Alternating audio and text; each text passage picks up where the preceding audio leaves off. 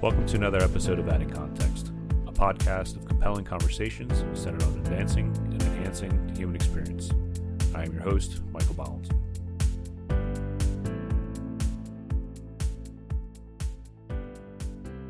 Welcome back to another episode of Adding Context. Today I'm speaking to Josh Thomas. Josh, go ahead and introduce yourself.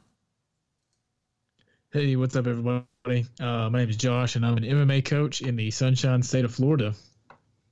Thanks for coming on. I was on your show a few months back before the election. We had an interesting conversation, to say the least. Finding out that we have some shared passions with MMA and growing up wrestling. You coach MMA now, and I coach middle school wrestling, so at least we have a couple other things in common. We also have podcasts, so I figured I'd have you on and kind of give you a chance to expand your horizons a little bit. I appreciate it, man. The pleasure's all mine. So why don't we start off with getting to know you a little bit more. Where are you from originally? I grew up in a small little town in Southwest Virginia, in the Appalachian Mountains, and I had a job that took me all over the country. Took me to Phoenix, Arizona, Salisbury, North Carolina, and then inevitably down to Florida, where I already had some family, and I just kind of stayed, never left. How long have you been down there? Off and on, probably like 5 years now. I left for a little bit. My dad actually got sick, and I went back to Virginia to take care of him. And so I've been here probably about 5 years. Got it. What kind of job were you doing that had you traveling like that? I was a manager of a warehousing company. Essentially, it was like a truck unloading service. I was like the manager of that. So we would kind of go all over the place to open new projects, like when we got new warehouses and whatnot, like new contracts. So I kind of traveled. I didn't like just staying in Virginia. So logistics was kind of the core of it. Yeah, essentially. Yeah, that's all it was. So you fought a few times in the cage, which is something that I definitely commend you for. If I had gotten into martial arts a little earlier in my life, I would have tried that if the UFC was a big thing. But I didn't have the opportunity. So I definitely credit you. What is it? Thank you. For people who haven't either competed in any type of, combative sport, whether it be wrestling or actually in a cage or anything like that, what is a typical fight day like for you when you fought? So fight day, I would wake up kind of early, and my wife and I would always do yoga every morning that I had a fight, because I was notorious in my gym for pulling muscles. So I would always wake up, I'd do some yoga, and then I would just turn on some YouTube and watch some Robbie Lawler, some Justin Gaethje, something super violent, to just get me in that mindset, man. Like outside of the cage, I'm the nicest guy ever. And it's definitely a switch for me. I can cut it on and off, but I would just watch something super violent and just kind of do a lot of manifesting and thinking how I wanted it to go down, thinking of what would go down. Eat something super light, maybe a pack of nuts, some fruit, coconut water, just something really light. And then get to the venue, you get your hands wrapped, you get dressed.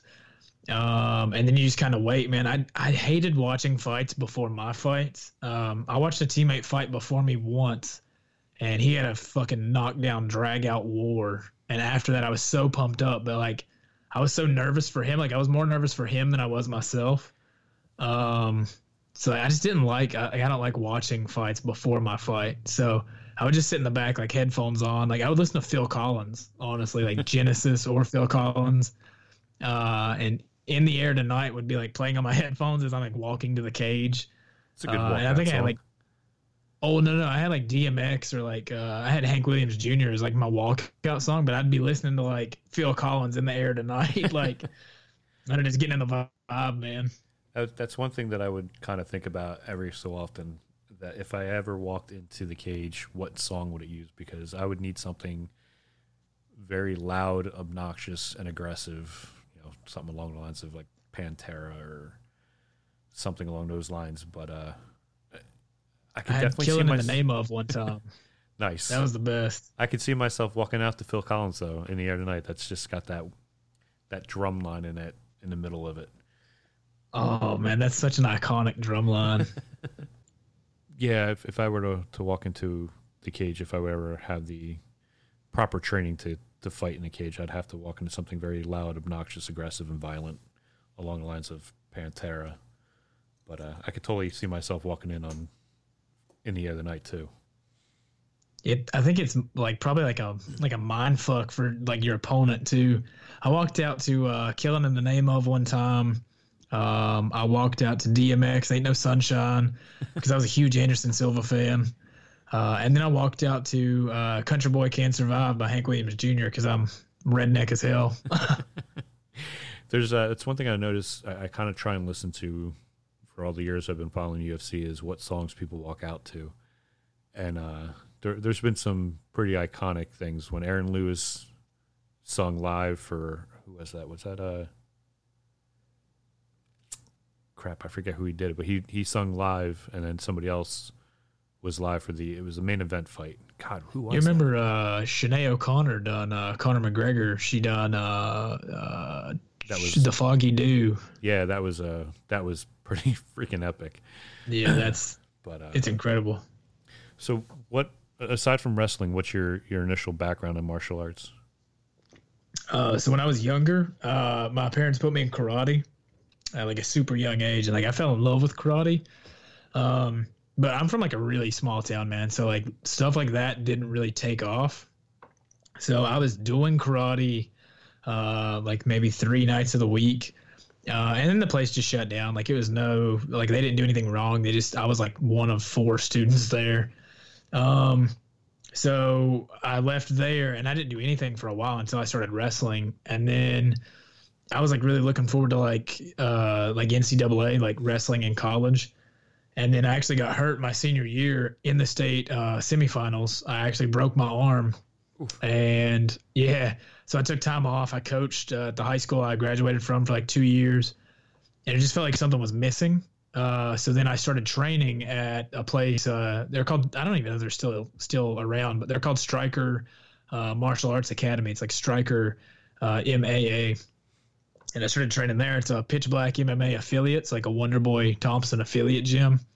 And we had guys like Ryan Hall come through. Nice. Jonathan Pierce. We had Stephen Thompson. I mean, we had a lot of really good names come in and out of the gym. But that's where I started training. And I was like the only amateur that trained. It was like me and like 5 pros. So it was like thrown in the lion's den. And they're teaching like karate, kickboxing, which like I already had like a karate background, but I'm not gonna lie, my first year there, like I just took everybody down. Like I just Habib wrestle fucked everybody because I had no idea what I was doing. Typical wrestler. I know, right? What prompted you to actually decide to actually take that jump and get into the cage? Was it just the environment that you were working in, and was it encouragement from people you were training with? No, honestly. So, multiple things in my life lined up perfect, right? So I wrestled my whole life. When I was younger, my dad was really into UFC, and he used to watch Strikeforce too. And then we started watching WEC, and I remember watching Uriah Faber at like a young age, and my dad was like, "Hey, that's a little guy taking on like people that are much bigger than him, and he's winning." Like he was telling me like the importance of wrestling, pretty much. Yeah. And so I was like, "Oh, okay, cool." So then my dad found out he had cancer. And this is after I graduated high school, and I'm coaching at the high school I grew up in, or I went to.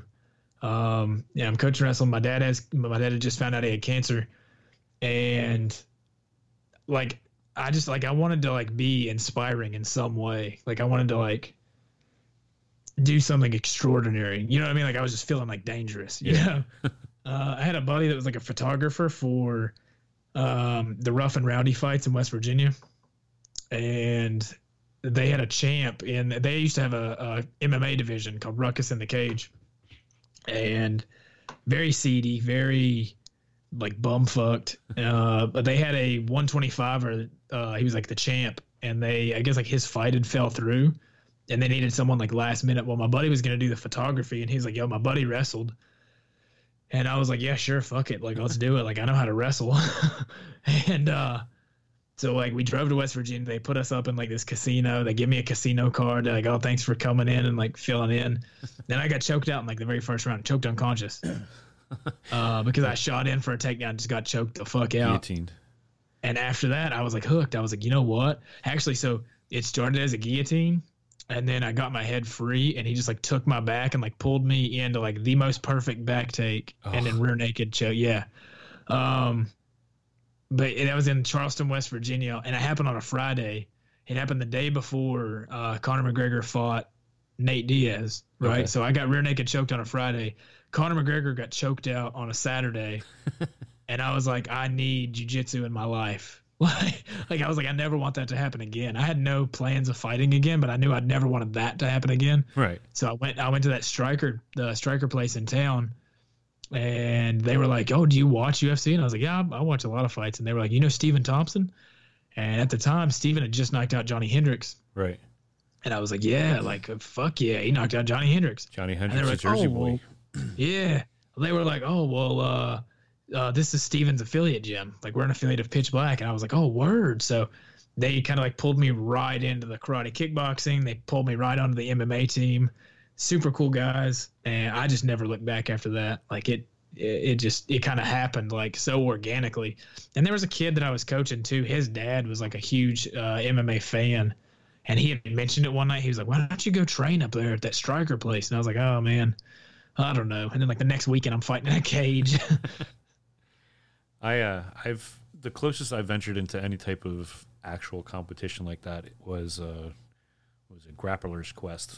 I'm not sure if you heard about that. Strictly grappling only. It was they had a gi and a no gi division, and the second match that I had, I lost my first match. It went a couple minutes and was holding my own for a little bit. I just got pointed out and relegated to the losers bracket, so to speak. And I actually won by a rear naked choke on a guy who was, I'm not sure how he was in my weight class. Maybe it's just because I'm that fat or was that fat. He was just a walking little muscle guy. And I managed to take his back and choke him out, and not to the extent that you were choked out too, but that's the extent that I've won and felt the joy of winning in any type of competition like that.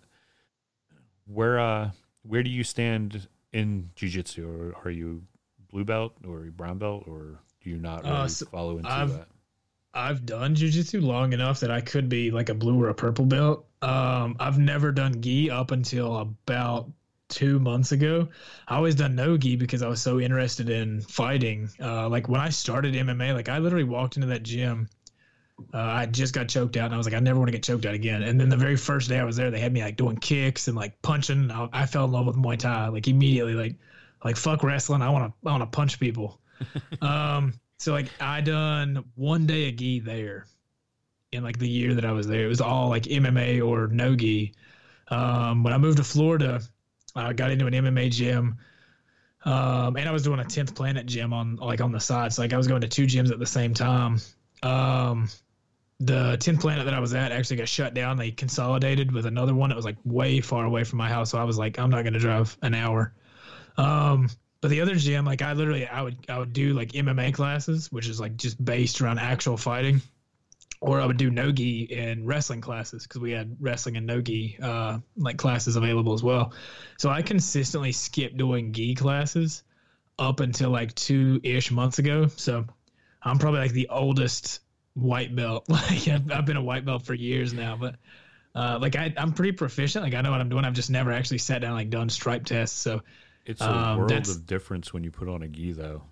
There's really so is. much available. There's so many chokes and locks and moves just because the clothing is there. And I think you might have liked the picture, but I posted one earlier this week, and I was like, I actually like jiu-jitsu, and I had the gi on. Like I like it. It's different because I'm not used to it. Like I've been used to like no gi where you're in like a rash guard or like you're like no shirt, or in like a cage where I would fight. Like I beat a purple belt. I beat 2 purple belts actually in the cage, and like had grappling transitions against him and like won the grappling transitions. Like it's not it's not that I don't know how to grapple. It's Right. just I just never was like really focused on it. And even now, like I coach mainly like Muay Thai, karate, kickboxing. Like I mean, I'll coach wrestling, but I don't deal with like a lot of jujitsu. So I've kind of fell in love with it lately. So I'm gearing up. I'm like, yo, I want my blue belt. Like I want to start competing. I actually have a competition this Saturday. And I feel like really good. I gained a little bit of weight for like the holidays, but I'm like, fuck it. I'm not going to cut any weight. I was trying to get into the competition end of it with just strictly grappling. And I ended up signing up for a fight, and I showed up to this school somewhere in middle New Jersey, and there was a ring there. It was a squared ring. And I'm looking around, and I'm like, well, this is supposed to be a grappling match. Why are we in a ring? And the promoter comes over to me and goes, so where's your gloves and your stuff? I'm like, what do you mean my gloves? What? He's like, this is, the guy that you're supposed to be fighting is looking for a fight. I'm like, yeah, I'm not here for that. I have not trained for that. He goes, well, he'll do a grappling only thing with you. And needless to say, I think he was a purple belt, and he kind of wiped the mat with me pretty quickly. But it was a little kick in the jaw there, going for one thing and finding out to be something completely different. But I actually had a fight one time. We drove up to Georgia, and they had like quote unquote intermissions, but the intermissions, like they done grappling matches in between, which like I thought was like kind of weird at the time. But like hearing you say that, I guess it might be like a common thing. Yeah, I think for some people they're hesitant to get up, square up and knuckle up with people, but they enjoy, for us wrestlers, we enjoy the competition. So it makes sense to me. They use that as an intermission, but they can be long matches unless they just time out. Yeah, well, these I think these have like a time limit on it too, and I think actually one of them ended in a draw, so like there was no overtime rules or anything. Like EBIs have like the overtime, but yeah, it was so weird. I was like the co-main event in Georgia, and they like the match before mine was a grappling match, and I was like, what the fuck is this? Like it was just weird. It was anticlimactic almost, you know what I mean? Yeah. And it's, I love grappling, but it was anticlimactic that night. And there's kind of three different realms that you've been talking about. There's a complete different world of jiu-jitsu in a gi versus jiu-jitsu and submission grappling without a gi. And then you throw in a completely different dynamic when you're worrying about catching a punch to the face as well.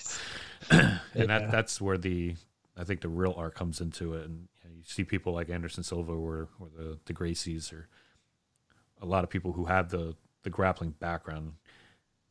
And also you look at most of the champions right now, or recent champions, they all have a base in grappling. Started with wrestling.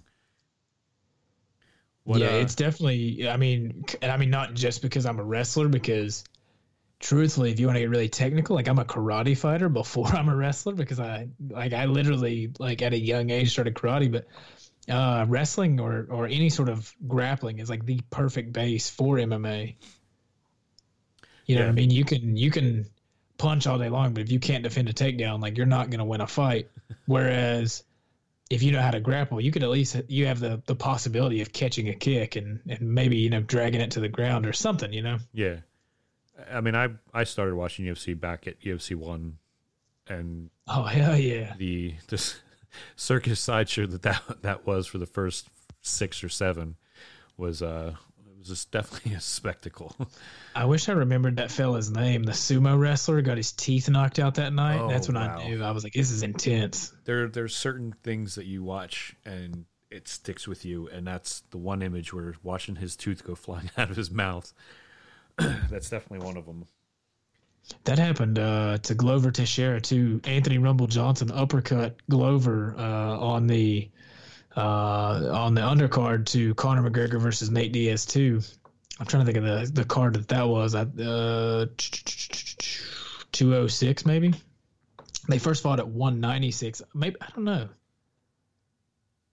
They first fought at 196, I think. Anyways, Glover and Rumble fought, and Anthony Johnson uppercut Glover, and Glover's tooth went flying out. I'll never forget that. I was drunk, but that sobered me up for a minute. I was like, wow.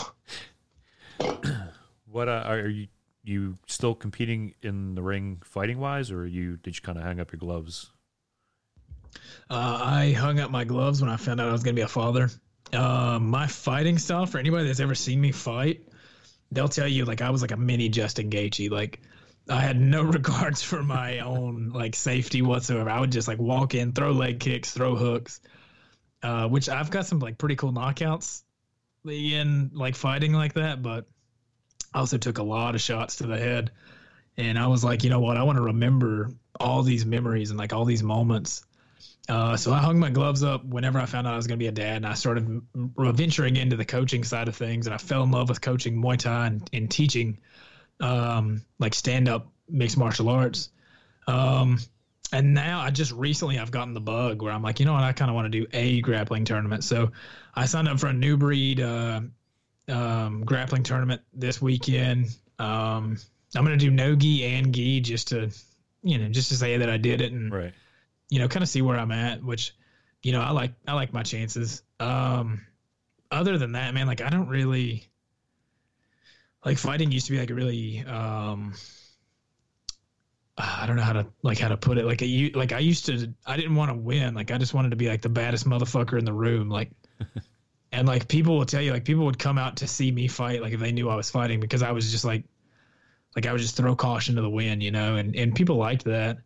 It's exciting to watch a fighter who just kind of literally goes out there and just throws it all out there, and what happens.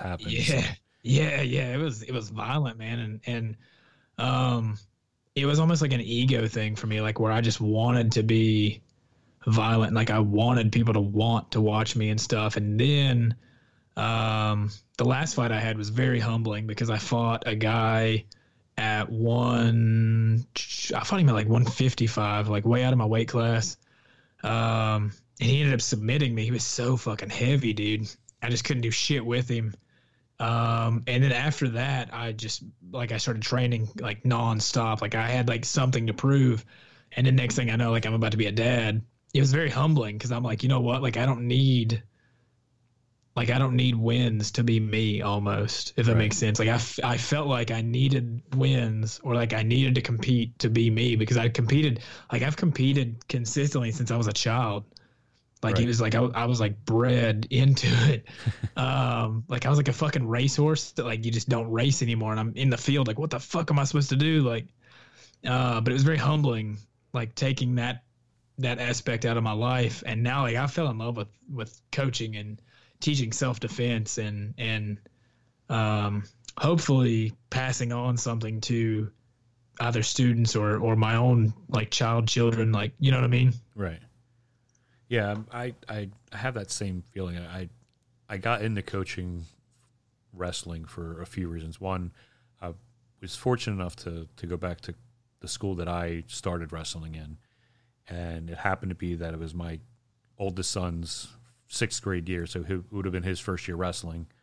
So I kind of fell into it in a real weird way, and I just absolutely love it. I love the sport in and of itself, the qualities that it can teach people, the humbleness to it, the perseverance that you can get out of it. There's just so much that the sport can give people if they really focus into it. And then there's the whole coaching. I always tell people wrestling's my first love. Yeah, and my wife comments on that she says I'm a completely different person especially when I'm coaching in the middle of the match. She just says there's this joy on my face and in my eyes that she doesn't see that often. But it's just that it puts me in a different place, and I absolutely love being an ambassador for the sport. And when I was quote unquote competing in those little grappling tournaments that I was doing, I was training a lot with a friend of mine who ended up opening up his own school. And his background is just insane with the different disciplines that he's studied in. And within the first year of him opening up his school, I went from being able to hang with him most of the time to basically feeling like I had a gorilla spider on me and not being able to do a damn thing. and it was so infuriating. That's also like super humbling though sometimes, because like I'll roll with people, like I'll roll with like blue belts, purple belts, brown belts, but then I'll roll with my coach, like a legit, like from Brazil, like Gracie Jiu-Jitsu black belt. And it's so humbling, and it almost makes me like hungry. I'm like, yo, I want to get on that level. Like that's the way I look at it. Like I'm still like a very competitive person. Like I'm competitive in like different ways. Like I want to be the best at everything I do. But that's one of those things where like I'm like, you know what? Like that's humbling, where a guy can do minimal movements and like make you regret ever waking up that day and walking in the gym. You know what I mean? Like I want to be on that level. That's why I call jiu-jitsu folding clothes with people in it.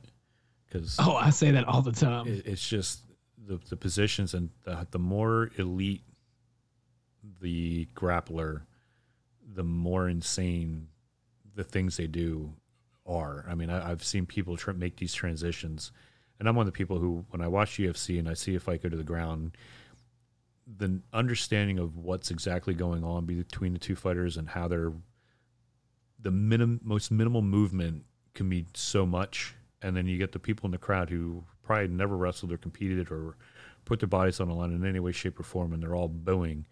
It's like, just shut up and just let them do their thing. Those guys are drunk. So, what got you into podcasting?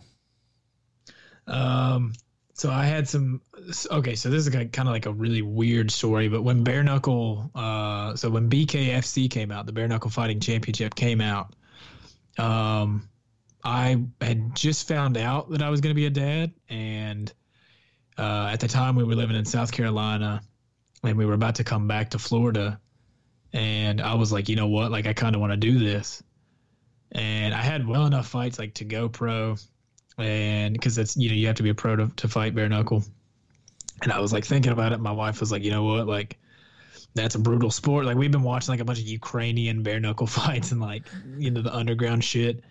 And she was like, that's really brutal. She was like, so make sure like if you sign up for something, like they're going to pay really good. And so luck would have it, like I'd followed somebody on Instagram who was Jason Knight's manager. And Jason was in need of a sparring partner for Artem Lobov, Connor's teammate. And I hit him up, and I fit the description perfect. I was like 5'7", 145 pounds, southpaw. Like I just fit the description perfect. They asked me like, how many fights have you had? How long you been training? Yada, yada, yada. So they were like, all right, we'll come to Mississippi. Like we'll pay you for the weekend or whatever. And we can use you in camp. And so I was like, all right, cool. I figured doing a camp with a bare knuckle fighter would be better than just jumping right in like head first. Right. So then I had some dental work done. Like the very next week I had dental work done, and I contacted them back and I sent them a picture of my mouth. I was like, hey, I just had oral surgery. Like, obviously I'm not going to be able to. I'm terribly sorry. I was like, but I'm really invested in this sport. I was like, because I truly do. Like, I love bare knuckle boxing. And I was like, if there's anything that I can do, like whatsoever, like let me know. Like, and I had all this podcasting equipment because my brother and I started this really random podcast like years ago. And so I had all this podcasting equipment. I was like, if I can interview fighters or if I can do this, do that, like let me know. And they were like, hey, well, actually, we have 3 fighters like that need interviews. Like you're more than welcome to like help out in that facet of things. So I was like, yeah, like let's like, sure. So I interviewed Reggie Barnett Jr., Abdel Velasquez, and Travis Thompson, which Reggie right now is the number 1 contender at 135. He should be fighting Johnny Bedford next, but Dat Win is fighting him next. Well, I guess Dat would be like the number 1 contender technically. But anyway, so Reggie Barnett Jr., Abdel Velasquez, who Abdel actually got knocked out by Dat for the number 1 contender spot now that I think about it. And then Travis Thompson. Travis Thompson's a fucking OG MMA and boxing. And so I interviewed the 3 of those people, and I turned those interviews in, and they were like, cool. Like that's, they turned out really good. And after that, like I became like kind of friendly with like these bare knuckle fighters that I'd interviewed and these people that I'd met. And I wanted to just podcast like bare knuckle. Well, at the time I had a buddy that was like, hey, like you should, like he'd listened. He was like, hey, you should do these more often. And I was like, well, fuck, man, I can't get a bare knuckle fighter on here like every week. Like that's kind of, kind of hard. And he was like, you just do it with other people. Like just do like a Joe Rogan thing and just, have fighters, have other people on. And I just randomly, like one day I just put an ad out on Reddit. I was like, hey, I have a podcast. If anybody wants to come on, like check it out and like let me interview you. So those first episodes are really bad, like quality wise, but I fell in love with like the conversation aspect of it and meeting someone completely random and hearing their story, because I like having these really weird, like introspective conversations, like deep conversations with the people and learning like why or like how or like, you know what I mean? Yeah.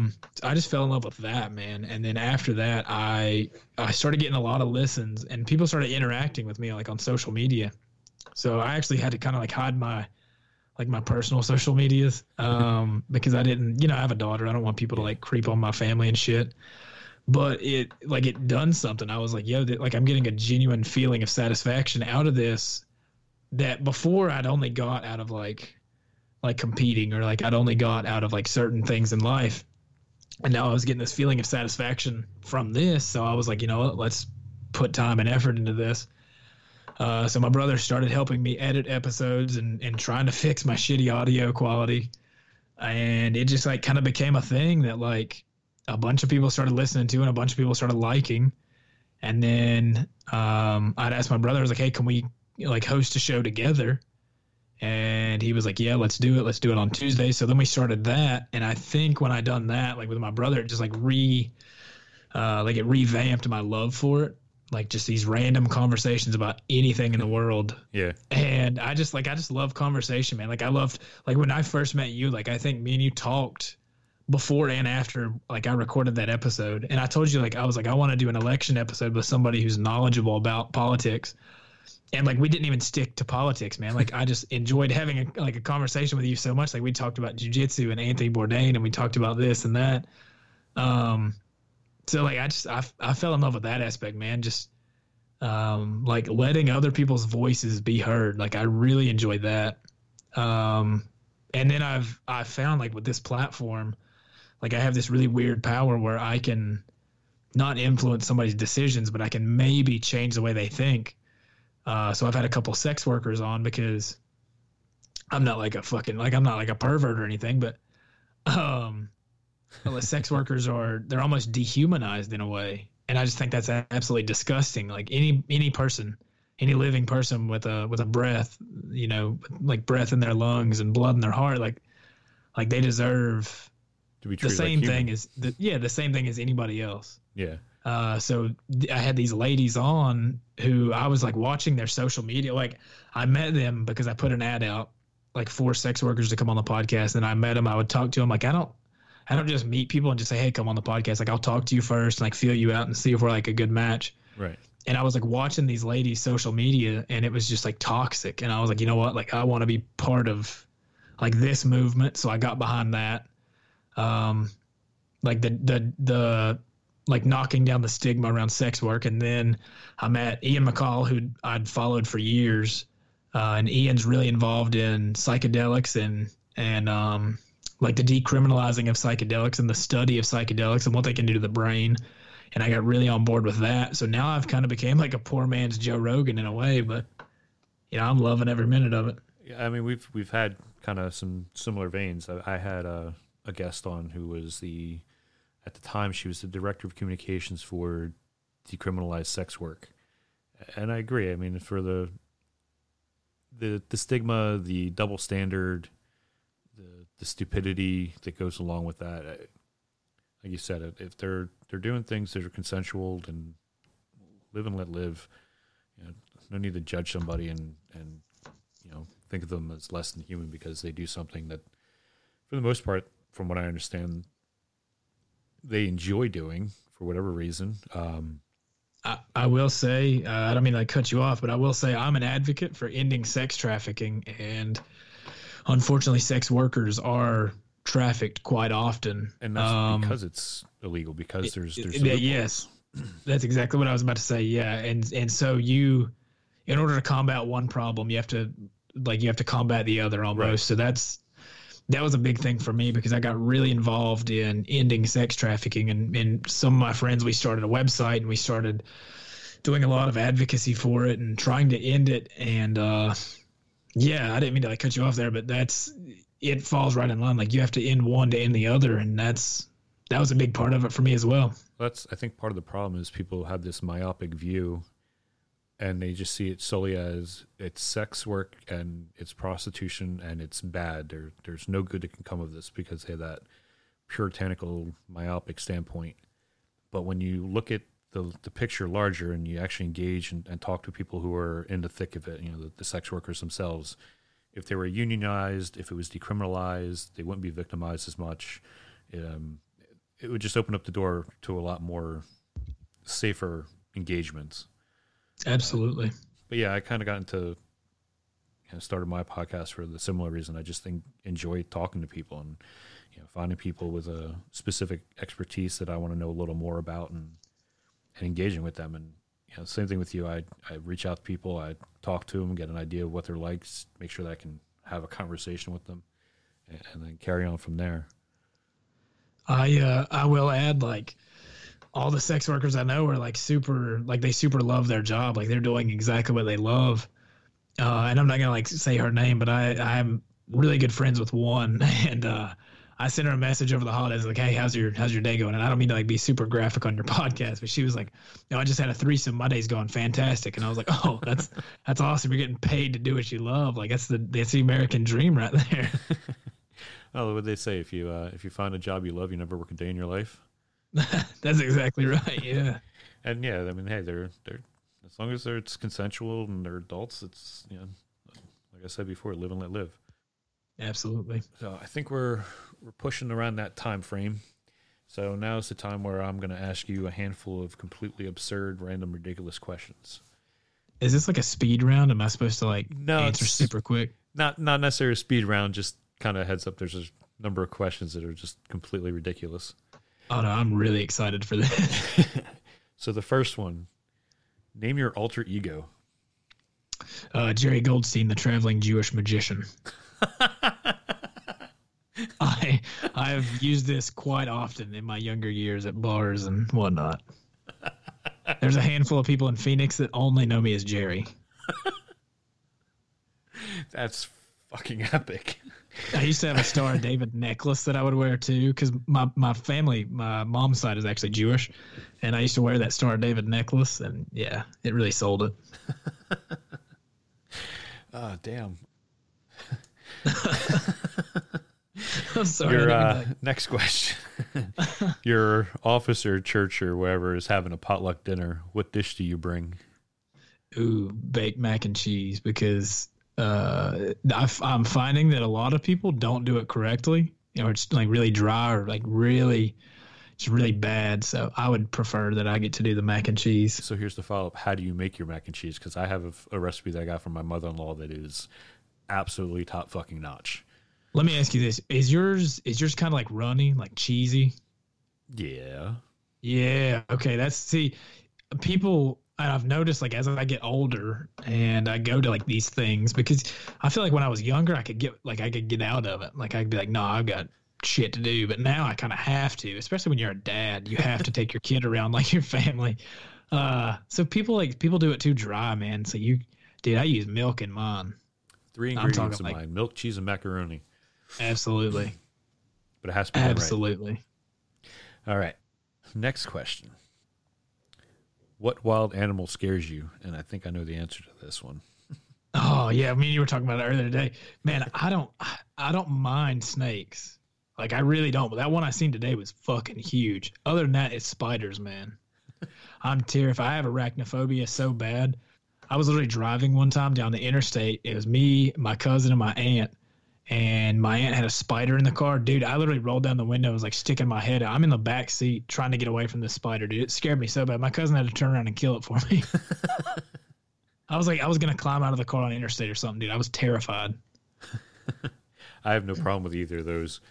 I was 14, and I was like, I cannot do this. Now I've gotten a lot better now that I'm like a dad and like a husband. Like I have to kill the spiders, which really sucks. I don't kill them. I scoop them up and get them outside. They kill See, mosquitoes. if it's a banana spider, like I'm perfectly cool leaving that. Even though they look menacing, like I know for real, like they're not really gonna hurt me. Anything else though, nah, dude, it is on. I got bit actually. I don't mean to like sidetrack you. I got bit on the arm, in the college wrestling room, showers or whatever. Bit on the inside of the bicep by a brown recluse, and I lost part of my muscle. Ooh. Yeah, so that after that, yeah. So, off of that, we're going to go with, which would you rather? Live in a windmill or a lighthouse? Oh, I would love to live in a windmill. I think I would rather live in the lighthouse. Not sure. Lighthouses to me are like really nautical, and like they're like, I mean, of course, like they remind you of the ocean, and I'm not a big water guy. Fair enough. I'm all about that, fully sustained energy too. That's a good point. Let's see. Would you rather be blindsided at work or in love? I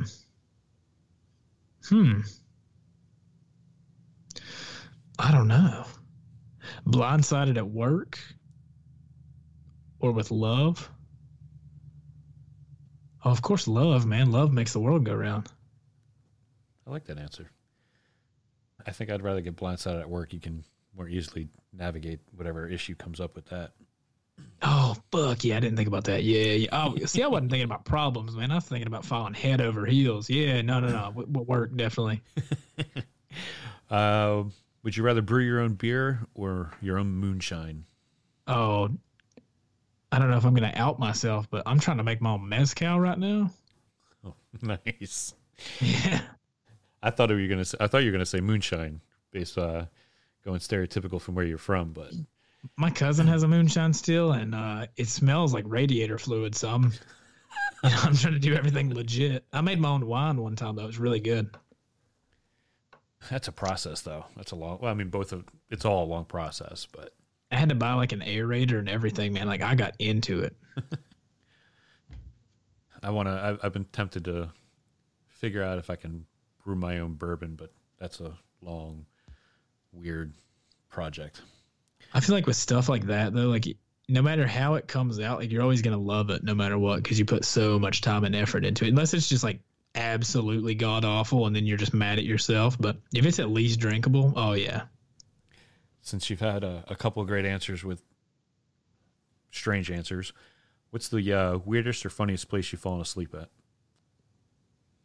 I fell asleep in a car one time, and I had no idea where I was going I fell asleep Black Friday shopping one time, actually, in the parking lot of a Cabela's. I woke up, it was like 11 a.m., dude. Like, I missed all the sales. But my cousins picked me up. They were like, yo, let's go Black Friday shopping. I was like, all right, bet. I fell asleep in the car. They didn't wake me up when we got there. And, yeah, I slept all the way through Black Friday. Outside of that, man, I don't know. I fell asleep on a park bench at Disney World one time. I think I can top that. I fell asleep on the peak of a roof. Oh, shit, dude. Well, I mean, if you really want me to top that, I fell asleep in a cage one time. In the fighting cage? Oh, yeah. Well, you were knocked out, so I mean. Oh, yeah. Does that count? I'm not sure that counts. I was talking more in your own free will. No, not with somebody strangling you.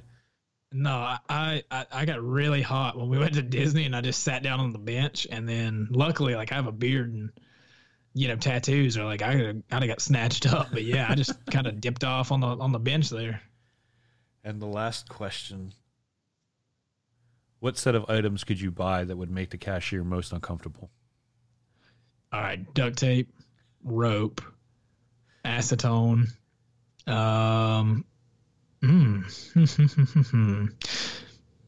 Let's do a for sale sign. Let's do petroleum jelly. Let's do let's just to be extra, let's throw in some like shaving razors and some shaving cream. And a bathrobe. And a candle. Now that I think about it, yeah, let's do a candle too. And a Barry White CD just to top it all off. Yeah, I was kind of tracking where that was going, and then it just went off to the deep end. But well, I had you for pushing somewhere between 45 minutes and an hour. So where can people listen to your podcast? What podcasts are they, and where can they find you? Once again, man, thank you for having me. This was a lot of fun, bro. I really appreciate it. If you guys want to find me, I'm on Apple, Spotify, iHeartRadio. It's called the Takedown Podcast. Our profile picture is like a little spacey. It's like the logo, and then it has like a little sky behind it and shit.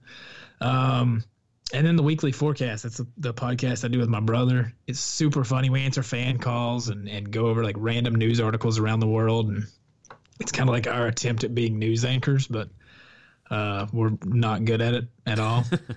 They're both on Apple, Spotify, iHeartRadio. And if you want to follow us on Instagram, it's at the Takedown Podcast, exactly how it's spelled. And then at the Weekly Forecast, exactly how that's spelled. And thank you again, my brother. No, thanks for coming on. It was definitely fun. I will make sure that I put those links up on the with the show notes. And yeah, man, it's good chatting. Thank you, brother. Have a good night. You as well. Thanks for listening to another episode of Adding Context. You can follow us on Twitter, Facebook, Instagram, or visit us at addingcontext.com. You can also support our show via our Patreon and send us feedback and show ideas to podcast@addingcontext.com.